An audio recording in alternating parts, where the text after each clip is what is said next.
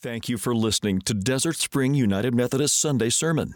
We're glad you found us and that you chose to be part of our church. Online listeners, you are a significant part of our church community, and we're grateful you're with us. We hope you enjoy the sermon you're about to hear. If you would like to engage with our staff, we can be found on Facebook, Vimeo, and Instagram, or call us at 702-256-5933. Thank you for listening to this sermon from Desert Spring United Methodist Church. New sermons are posted weekly. New sermons are posted weekly. Follow us to get updates and news from your church. Of Lent. And the Christian season of Lent is a time of preparation for Easter, a time of self-reflection and penitence as we kind of prepare our hearts and minds for the great Easter celebration. The season of Lent dates back 1,900 years, when church leaders recognized the importance of the days leading up to Easter for spiritual formation. By the 4th century, the season of Lent was a practice of the church. At first, the season was just a few days, but it didn't take too long for it to grow to a 40-day celebration. Why 40 days? Well, the number 40 is important in the Bible, but more specifically, remember Jesus fasted and prayed for 40 days in the wilderness in preparation for his ministry. And so Christians join together and fast and pray for 40 days in preparation for the great Easter celebration. In the early church, Lent was also a time when new converts to the faith would be prepared for baptism. 40 days of instruction on Christian teaching and what it means to live a Christian life. And for those who made it through the 40 days, they would gather together at sunrise on Easter morning to be baptized. Then they joined the congregation for Easter worship and celebrate the Lord's Supper for the first time as a Christian. It also was a time in the early church when folks who had committed sins against the church and had been separated from the church would be reconciled as the church tried to give witness to the reconciling power of the death and resurrection of Jesus Christ. But in more recent years, Lent has become primarily around kind of our personal piety, a time of focusing on what's most important in life, of self-reflection, confessing when we need to confess. Lent begins on a Wednesday. We call it Ash Wednesday. And Ash Wednesday, we begin with confession and remembering our mortality, how we don't have forever to get things right with our life. We had about 240 people gather for Ash Wednesday this past week. The Lenten season began. Lent runs for 40 days, and Sundays don't count as days in the Lenten season. So if you count the days between Ash Wednesday or from Ash Wednesday until Easter, there's 46 days. The 40 days of Lent plus 6 Sundays. Because Lent's a time of preparation for Easter, Sundays aren't counted because Sundays are days of resurrection. They're days when we celebrate the resurrection and what it means to our lives. And so Sundays are a time to celebrate.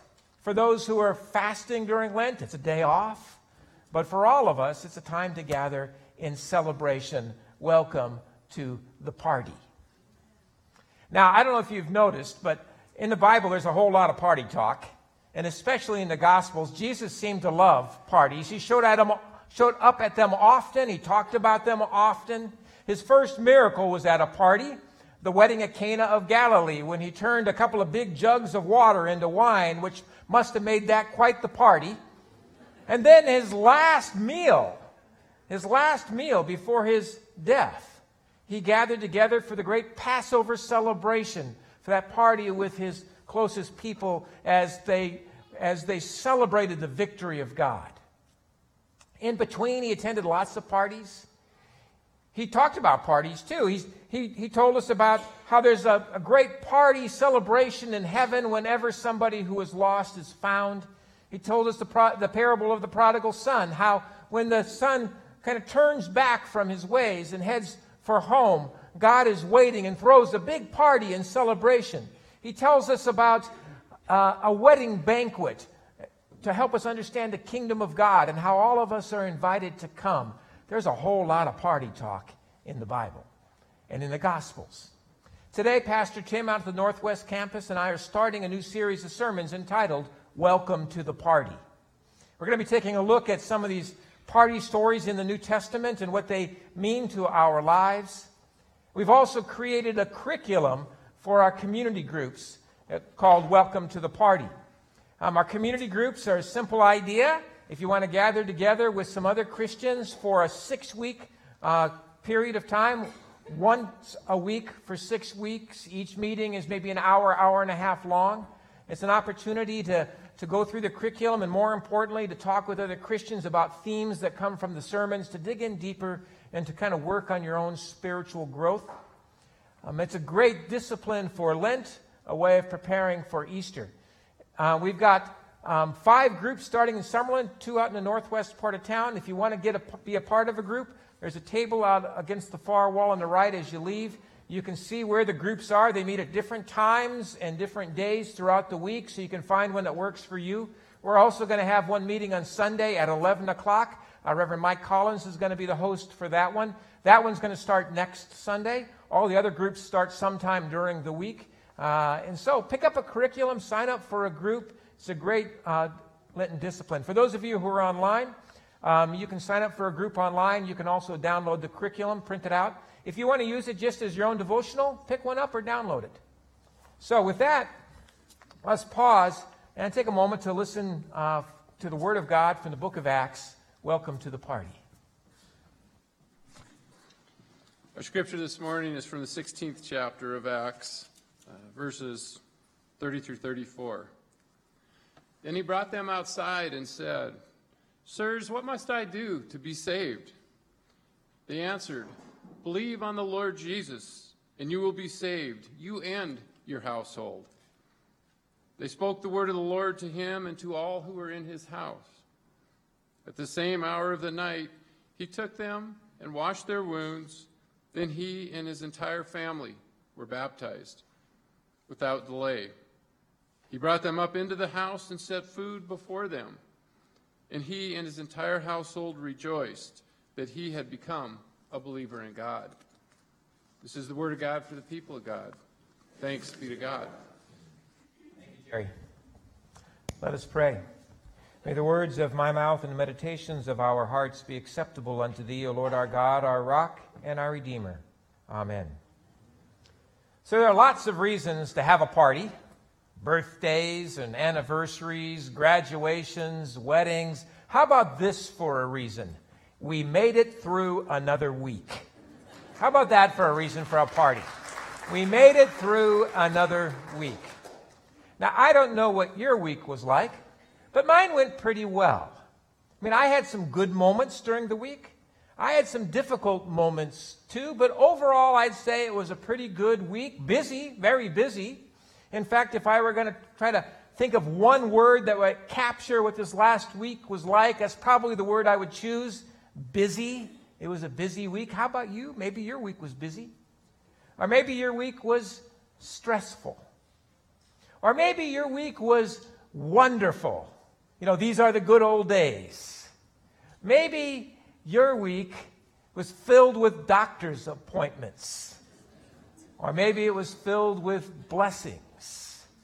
Or maybe this was one of those weeks where things were going along well and suddenly it felt like the rug was pulled out from underneath you and everything took a turn. I mean, we know that life can be difficult. We also know that life can be joyous and full of blessings. But regardless of whether this week was a wonderful week or a difficult week, if it was an up week or a down week, we are here. And this is true for every one of us. We made it through another week. And so, what do we do about that? Well, how about we celebrate? We celebrate that God has brought us to this day, that we are given this day. I mean, we can look back upon our lives, and while we may not have seen it at the time, looking back on our lives now, we can see the grace of God that had been at work throughout. And that grace has brought us now to this day. And so, here we are. We can celebrate. Oh, for 1,000 tongues to sing my great Redeemer's praise.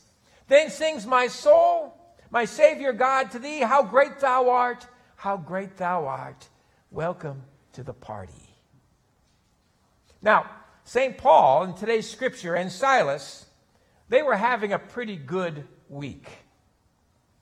They had gone to Philippi for the purpose of starting a church. And right off the bat, Lydia converted. She became a Christian, and then she invited Paul and Silas to make her home their home base for their ministry. And so they were off to a great start. Each day they would leave Lydia's home and head down to the river where people would gather for this or for that or for other reasons. And they would preach the gospel to anybody who would listen, and things were going well. And then something happened, and it was as if the rug got pulled out from underneath them. They were on their way to the river to preach, when a woman, a slave girl, showed up and started shouting out, "These men are servants of the Most High God. They have come to tell you how to be saved." Which, of course, was true. But that's only a part of the story. Because this woman, who's a slave girl, was also possessed with an evil spirit that gave her the ability of divination, which means she could tell the future. And people in that town would come to her all the time to find out their future. And her owners were making money hand over fist over her ability to tell folks the future. And so this woman, who was a slave, was also possessed and also being taken advantage of. And for days, she followed along behind Paul and Silas until finally Paul and Silas decided they needed to do something for her, maybe to help her. And so they turned and they spoke some words to her. They said a prayer, and the evil spirit left her, and along with the spirit went that ability to tell the future and the ability for her to make a lot of money for her owners. She was healed. But when her owners found out, they weren't happy that she was healed. Instead, they were angry that they were going to lose so much money. In fact, they became so irate that they found Paul and Silas. They drugged them down to town square. They stripped them and they beat them. And then they threw them in a dungeon and chained them to a wall. Talk about a bad day. I mean, I've had some bad days. But to be stripped in public and to be beaten and then to be thrown into a dark dungeon and chained to a wall. I mean, we can have worse days than that. We can. But on a scale of 1 to 10, that's a pretty bad day. And the day wasn't over yet. While they were in the dungeon, as day gave way to night, and the darkness settled in, and the cool began to settle in too, Paul and Silas chained to that wall, beaten and bruised and naked. Midnight, could barely see their hand in front of their face. It was so dark. When they began to sing. They began to sing praise to God. Oh, for 1,000 tongues to sing my great Redeemer's praise. Then sings my soul, my Savior God, to thee, how great thou art, how great thou art. They began to sing praise to Almighty God. Why? Why would they sing praise? I mean, in those times where I face hardships, I'm not so certain that singing praise to God is kind of the first thing that comes to my mind. I don't know about you. If I were in that situation like Paul and Silas were in, if you were in that situation, would that be your first inclination to praise God? Why would they do that? The Scripture doesn't tell us why. But with what I know about Paul, I'm confident in saying that at least part of the reason why they sang praise to God was hope. Hope. Hope that the worst things that happen in life are not the last things to happen in life. That God is still God and God still shows up. And that God's grace can be present and God's grace somehow in the midst of it all is going to be sufficient. Hope. I mean, Paul talks about this kind of hope often in his letters.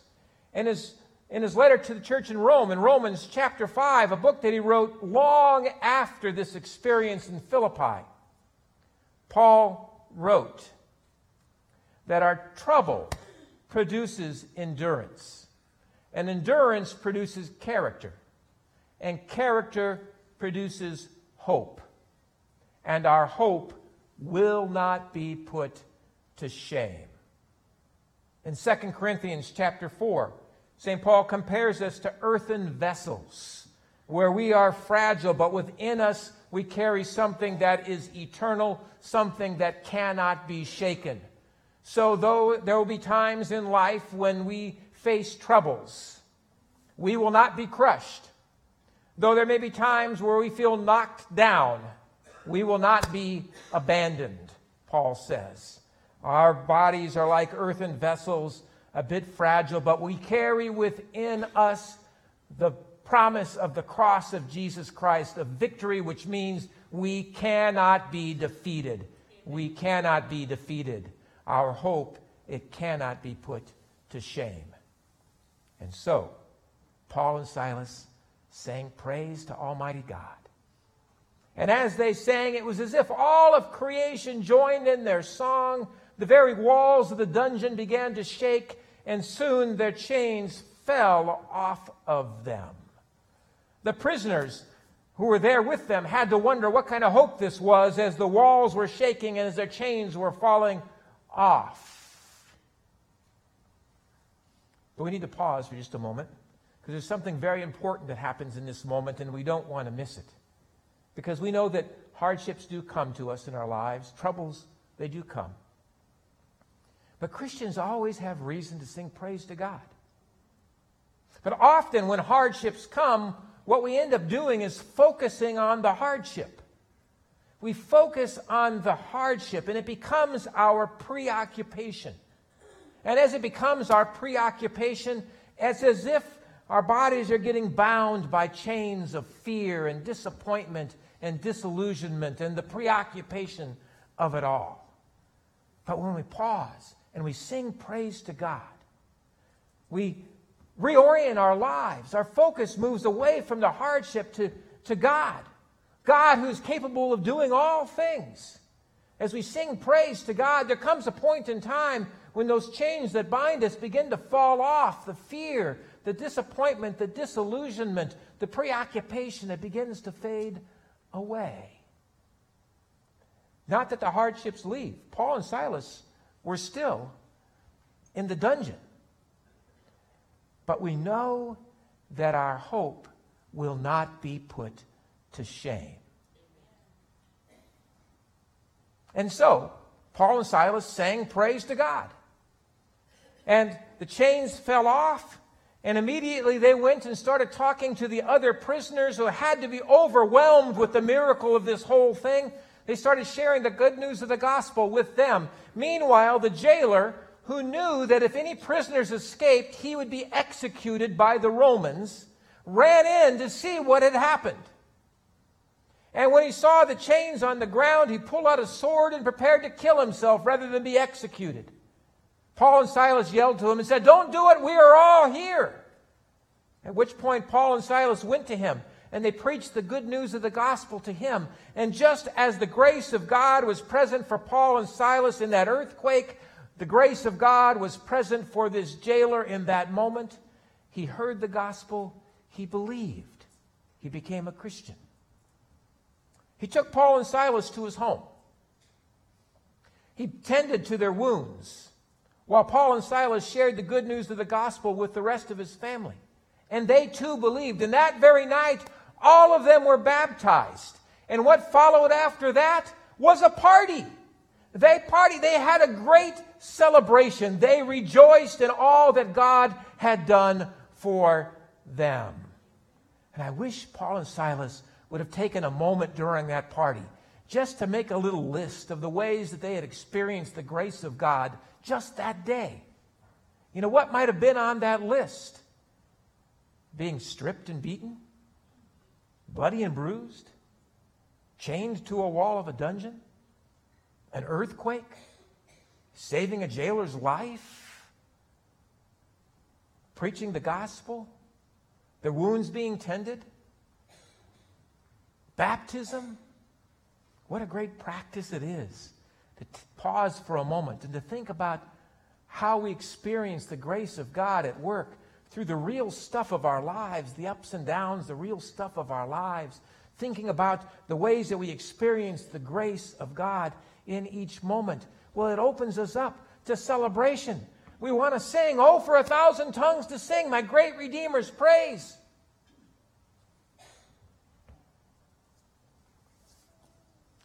Years later, Paul was in prison again. And he wrote to the church in Philippi, this church that Paul and Silas had helped to begin. In your Bible, it's called Philippians. And he wrote to that church and let them know that he was not certain whether he was going to live or die. But he wanted them to know that if he lived to serve the Lord. And if he died to be with the Lord. So whether he lived or died, he was the Lord's. And that gave him reason to celebrate. To celebrate. So now here we are. The Lord has seen us through another week. Here we are.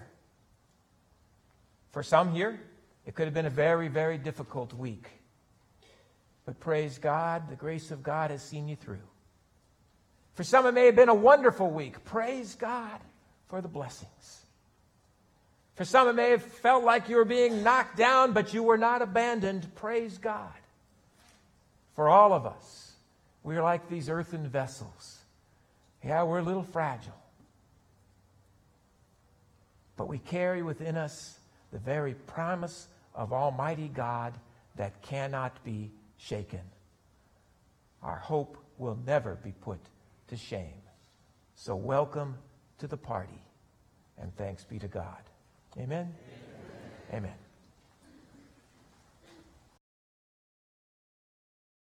Thank you for listening to this sermon from Desert Spring United Methodist Church. New sermons are posted weekly. Follow us to get updates and news from your church.